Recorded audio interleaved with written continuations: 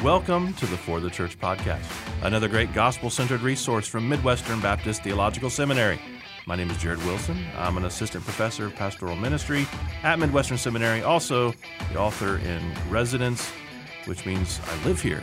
Ronnie Kurtz, when they said you'd be author in residence, I mean, like, I get my own apartment? That's right, yeah, surely. Just like, as long as I write in it, I have a place with a little cot and a little hot plate. It's not a great residence, but it's a residence. I can make my ramen noodles on there, my fuel for writing. It's great. Yeah, that's right, author in residence. And I'm here with Ronnie Kurtz, as you're already hearing. He's the Assistant Director of Marketing, Managing Editor of For the Church, and we are pleased to announce we can actually unveil this publicly now. Your new role on faculty officially. That's right. Pinocchio becomes a real boy. Finally. That's Assistant Professor of Christian Studies. That's right. So, wow. Yeah, very excited. Cool. Yeah, there's an empty office next door to me. Is that where you're going? I'll just go claim it real quick. Yeah, just put a piece of paper with your name on it and stick it on there, and we'll just see. Hey, congratulations. Thanks, brother. It'd be good to have you on board. Yeah, I'm excited. I've been teaching here on an adjunct level for a while and coming very close to concluding the PhD. Yeah. The dissertation has been written. I'm done writing, and it's just an editing phase at this point. So any minute I'll be able to defend, and the school was very gracious to extend an appointment. Yeah. Now, any minute you can defend. Does that mean like you're on call? They'd be like, no, come over here right now and defend your dissertation. Like right now. Any second. Okay. I'll schedule. It's not a surprise. That's right. It's not going to be a surprise. We'll schedule. But very, very thankful to move on to faculty. Honestly, I'm just thankful to stay here at Midwestern. I love this place, and I'm not shy about that. And I'm about to be a 3-time graduate, which is a little crazy. MDiv, THM, and PhD. So been here we should make you the mascot. You do not want that. The Spurgeon College Ronnie Kurtzes. You do not want that. The fighting Kurtzes. This is the spontaneous defense of dissertation has my mind turning. Do you remember the old? That would be a true defense. You're probably too young to remember this, but have you ever seen any of the old Pink Panther movies? Not the cartoons. I mean, I know movies. they are, but no. So the recurring thing with Inspector Clouseau is he has this guy who just like jumps out of the ceiling. I think it's Kato. I don't remember who it is.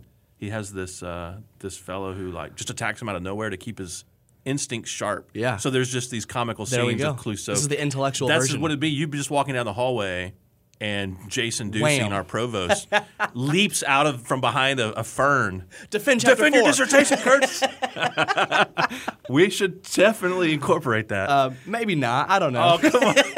I mean, are we building men here, or are we not? Hey, you do you, Jared. We got men training for the pastorate. You got to have your instincts sharp. They're gonna be jumpy coming out of that scenario. We want to put them jumpy going in. Yeah. Hey, this is a good subject for today's episode. Not attacking people, but something that laid in wait that we did not know about. That seemed to surprise this. So last episode, you said I set the bar really low for transitions. I'm digging deeper. This is the worst transition. You know what also ambushed us?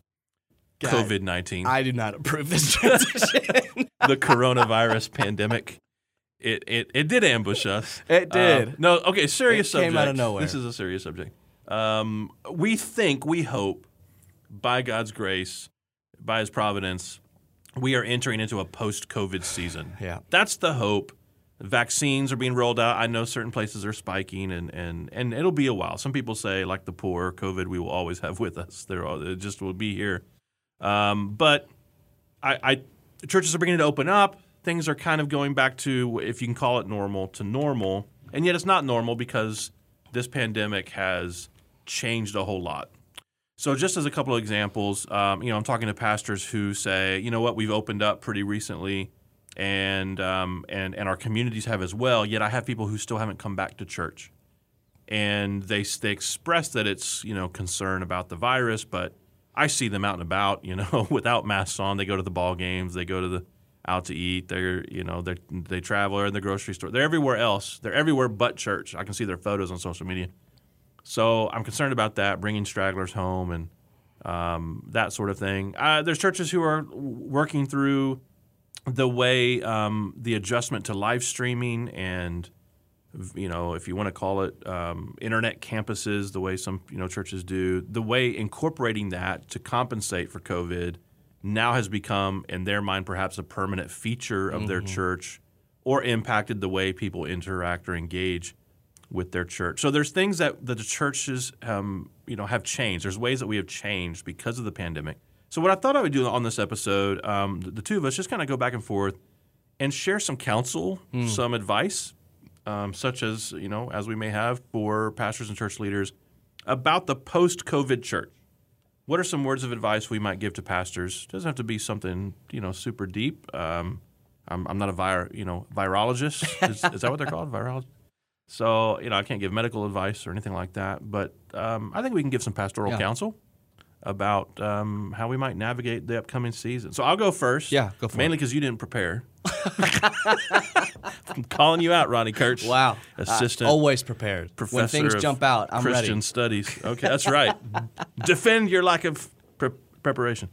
Here's my first word of counsel. Be patient with disruption. Because things have been so strange, and we've never been through this before, it may take a while for the adjustment, for the feeling of normalcy. And so the disruption could encompass all sorts of things. It could be a disruption of the way your attendance was tracking before the pandemic. And now you feel like, man, we're permanently hindered, or we've just been hobbled by this because people aren't coming back. And so we've taken a huge hit. Be patient with that. Be patient with people. Even as you try to pastor some of those sheep who may be far out in the field, not finding their way back yet, be patient with them. It doesn't mean you can't have direct, or even hard conversations with them about their priorities, spiritual and otherwise. But because none of us have really been through this, none of us living have been through such a thing before, we're all kind of figuring out. So let's be patient with each other. I don't know. I think that's a good word, that maybe our pastoral care should be marked by patience right now. Our pastoral concerns about how the church is doing and going, that we would be patient for things to kind of either level out or be, either go back to normal, if you want to call it that, or level out to a new normal. Yeah, don't be anxious, I guess, about how things are going. Don't be anxious about recreating what it was like before. Don't be anxious about what you think it ought to look like right now. Just be patient with the process. Not passive, but patient. Does that make sense? Absolutely. I think that's a great word. Yeah, I think for me, the first thing that comes to mind is, I can't speak for every church, and maybe some churches never struggle with this during COVID, but Emmaus, the church that I pastor, we are 7 years old. And in the 6 years prior to COVID, we just kind of were able to assume unity. The Lord just gave it to us in an almost supernatural way. We were just unified as a church body, as elders, just not much bickering happening. And COVID was for the first time, we had to not assume that anymore. We had to actually work for unity. And it wasn't just COVID. I mean, like the rest of the world, there was race conversations happening. There's COVID conversations happening. There's regulations. Do I wear a mask? Do I not wear a mask? There's vaccine conversations happening. There are conversations about what's even the relationship between the government and the church. How much should we listen to them? Those kinds of things. And brothers who were once able to assume unity had to start working for it. And so I would say, coming out of a post-COVID world, be mindful of that. There might be hidden bitterness.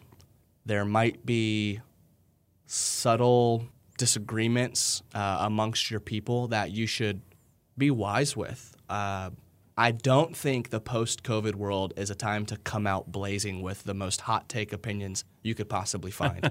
I think this is a time to maybe even consider books of the Bible to do expositorily that would really get you to unity, or even consider a sermon series on the unity of the church, why that might matter. The high priestly prayer, for example, Jesus literally prays that we would be unified. So I would say give extra time, extra prayer, extra preparation to make sure the vision is clear, the normal means of discipline, the normal means of grace are active, and work for unity. That's good. That's good. My next word of advice would be in relation to sort of the way our numbers have, may go down from church to church, and I know some churches are, have experienced since opening up an increase in attendance from, pre-pandemic, but most churches I know of either they're maybe expecting to kind of go back to normal, but they're still not yet there, or they're expecting to not be there, that they've lost people in the midst of it. So a word to that phenomenon, I think something that the Lord may be doing. This is just my gut talking here, not just through the pandemic and everything that has taken place with people leaving church, moving to churches, not going to church, those sorts of things, but also even some of the political division and some of the division related to the justice conversations and race conversations and all these things taking place. I think the Lord is providing a clarity about the church. So it's confusing in the moment because it's hostility can be very chaotic and disorienting. It's a good word. But I think it's clarifying about where people's values are, where their priorities are, what they put in that, what they consider first-order doctrines and second-order doctrines and third-order doctrines. So a lot is being revealed. A lot's being unveiled through this entire season, COVID especially. But also, I think maybe there's a pruning that the Lord may be doing. That's a good word. I don't know because I'm not a prophet, and I don't have this gift of prescience in this regard. But I sense that the church is coming on the other side of this. Will maybe not significantly, but be smaller by and large, but probably stronger. Maybe healthier, maybe not immediately so, but be on the right road to better health. Because what has happened, as we begin to see, I think through some of this process, is you see where people's idols are, you see where their values are, where their priorities are. And if you are having people who, if you've been faithful to preach the scriptures and faithful to care for your flock, and you have people who say, I wish you would elevate X, Y, and Z from the third tier to number one, and if you don't, you're not faithful, and those people leave, and now your numbers are going down, what's actually happening is you're being pruned, and it's okay to be sad about it, but my word of advice would be not to get overly discouraged by the Lord's pruning. If that's what he's doing, and again, I'm not, I don't know the Lord's way. I don't know his mind in this regard. So, but if he is pruning us, and I tend to think he is, but if he is, it's in his wisdom that he's doing that, and for the good of his church that he's doing that. Mm-hmm. And while it may not look great on paper in the beginning, in the initial stages, in the long run, it always precedes, pruning precedes greater growth and more flourishing. And so I think maybe there's an ironic encouragement we could take from this strange season. Yes, Pastor, your church may be smaller in attendance on the other side of this. Maybe so. But is it perhaps possible that that's actually a pruning that is preparing you for a greater growth and greater purpose in Christ's kingdom? I don't know what you think about that, Ronnie Kurtz, but that's just something. I want pastors to be encouraged. Yeah, amen. And this is such a discouraging time, and I just want us to see the hand of the Lord in all of this. Yeah, I love that, and actually, it relates to the next point that I would give in terms of pruning. One of the things that happened when COVID hit, because it was, we joked about it, but it was an ambush in a lot of ways. Yeah, I remember actually texting your pastor, Nathan Rose. We were trying to decide together if we were going to, which was unthinkable to us then, were we going to cancel a Sunday? Yeah. We were going back and forth like, hey, let's do it together. If you guys close, we'll close. If you guys stay open, we'll stay open.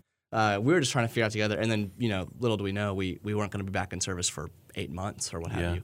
But in that process, what happened was a lot of hands were forced in terms of ecclesiology. So what is the church? Yeah. Can we call ourselves the church if we don't have all of these programs that we typically do? Or can we call ourselves the church if we can't gather the way that we typically do? And I think a lot of prolonged questions about ecclesiology, or the what is the church, you just had to figure it out. Like you had to answer some of the questions you haven't forced yourself to answer, at least for a lot of pastors that I talked to. And what was interesting is that actually expressed itself in a way that was really encouraging to me and a way that was kind of discouraging to me. What I think was really encouraging was you have churches that really rely on gimmicks or games and not quite rely on the gospel in a lot of ways. They had to, maybe for the first time ever, put all of the showiness away. Mm-hmm. And they had to stop offering, the 35 extracurricular programs that they offer. And they had to basically get down to the bare essentials of what a church is and what a church does. On the flip side, you have churches who have robust ecclesiology, who really think about what the church is and what we're supposed to do, and who have a reason for every minute of their service, and who have theological backing for why they do this and why they don't do that. And now they're having to run online services, which they probably hate. Yeah. And so you had a pruning of these really bloated churches, and you had a movement towards online for really robust churches that was really uncomfortable for everybody, what side of the corn you are on there. And I would just say, in a way, while all that was really hard and difficult and disorienting really is the right word, I do think it's really good for God's people to press into that might sound like a $5 theological word, that word ecclesiology, but it's good for us to press into that word. It's good for us to ask, what is a church? If you had to define a church in 100 words, what 100 words would you pick? And even more important than that is, what does a church do? And I would just say, post-COVID, don't stop pressing into those questions. Press in and ask yourself, before I kick back up that program that we had pre-COVID, does it really benefit the mission of the church? Does it really benefit the mission of my church? Maybe it does, and you should get it back up quickly. But maybe this is a good time. Pruning's the right word. Maybe this is a good time to kick out a few of those programs and get re-centered on gospel-centeredness. Yeah, I've actually heard a few guys, one of the guys in my coaching cohort was talking about that there was a program he was wanting to get rid of, but every program in a church has a heart tied to it, especially in a lot of small churches, and he couldn't figure out, he just couldn't work up the courage to to eliminate this thing because he didn't want to hurt anybody's feelings. And COVID just as everything else, it just kind of shut down, so they couldn't do this. And he said, I'm looking forward to not reinstating it on the other end.